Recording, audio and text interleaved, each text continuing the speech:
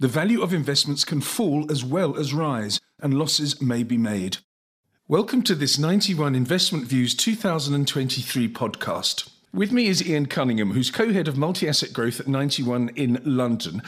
Ian, the 2022 year, which is drawing to a close, has been particularly unpleasant for most asset classes and then probably most asset managers as well. Do you see that unpleasantness continuing next year, or is there light at the end of the tunnel? I think when we look at this year, I think you can characterise this year for developed markets as broadly being a reset in valuations, where we've seen sort of a rise in cash rates and bond yields as central banks have moved to fight inflation, and that's obviously placed material downward pressure on equity multiples.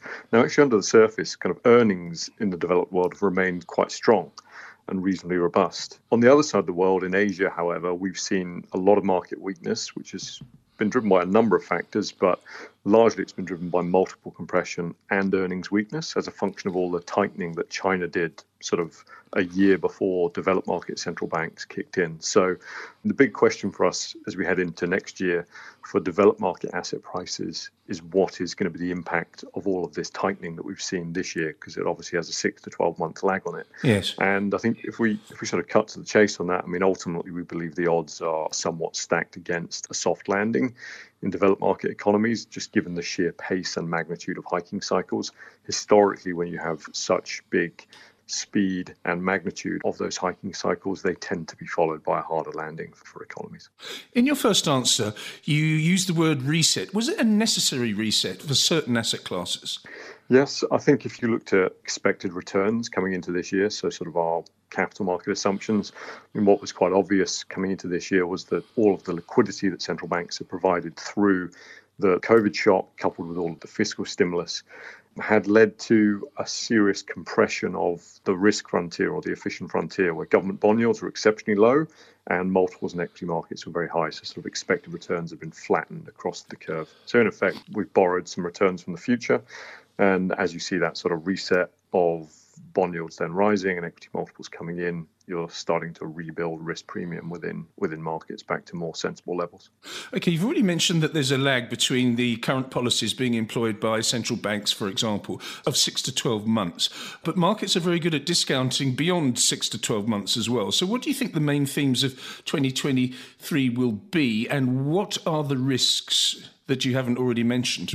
Yes, I think in terms of the things that are on the immediate horizon over the next 6 to 12 months, I think obviously the most likely thing is, given as we say, the speed and magnitude of these hiking cycles in the developed world, we're likely to see a pretty solid slowdown and most likely a recession, we think, in our view, in the developed world.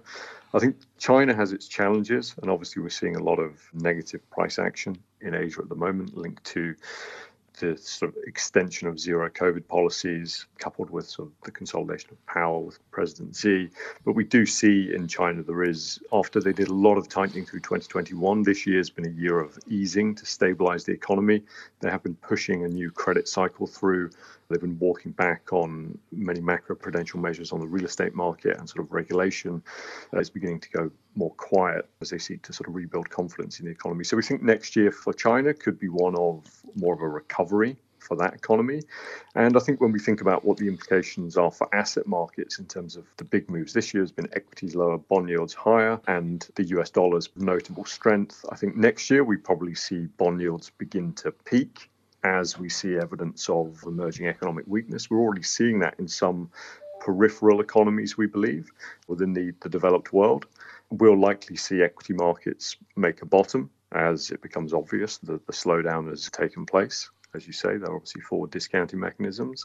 And we think ultimately the US dollar will probably peak next year when the Fed signals at some point later next year that inflation is heading towards its goal. Okay, we've had a sort of slightly negative start to the podcast, but let's finish it on a positive if we can, because using your counter-cyclical approach, where are you likely to see opportunities next year, 2023, and what do you think the best way to access them will be? So I think when we look at this year, we would say opportunities have already begun to emerge. So I think we mentioned rates markets. So obviously government bond yields have risen considerably across the board. And usually what happens is when you move into a period or a regime where you see negative growth and negative inflation impulses, which we will likely potentially see through the first half of next year, that's usually a good time to be beginning to take on risk in government bonds. And we're doing that in select areas, particularly in areas where there's notable vulnerability to higher interest rates. And one of the main areas of risk globally is in housing markets where considerable leverage has been taken on in the last decade. So these are countries like Australia, Canada, New Zealand, South Korea, as well as some of the Scandinavian economies. So we're seeing their housing markets turn down quite quickly already as a function of higher interest rates. And so we're buying long end bonds in those markets. And when we get signal that the US is beginning to slow down, we will further expand our exposure to those markets, given they're obviously influenced by treasury yields as well. I think beyond rates markets into currencies. So we've benefited from a long dollar view. I think as we move into next year, if we see growth slowing, if we see the Federal Reserve looking like they will pivot at some point, we see a big opportunity potentially in the Japanese yen, which has been sort of materially beaten up this year. If we start to see policy convergence at some point, maybe later next year, then the yen will be a standout opportunity.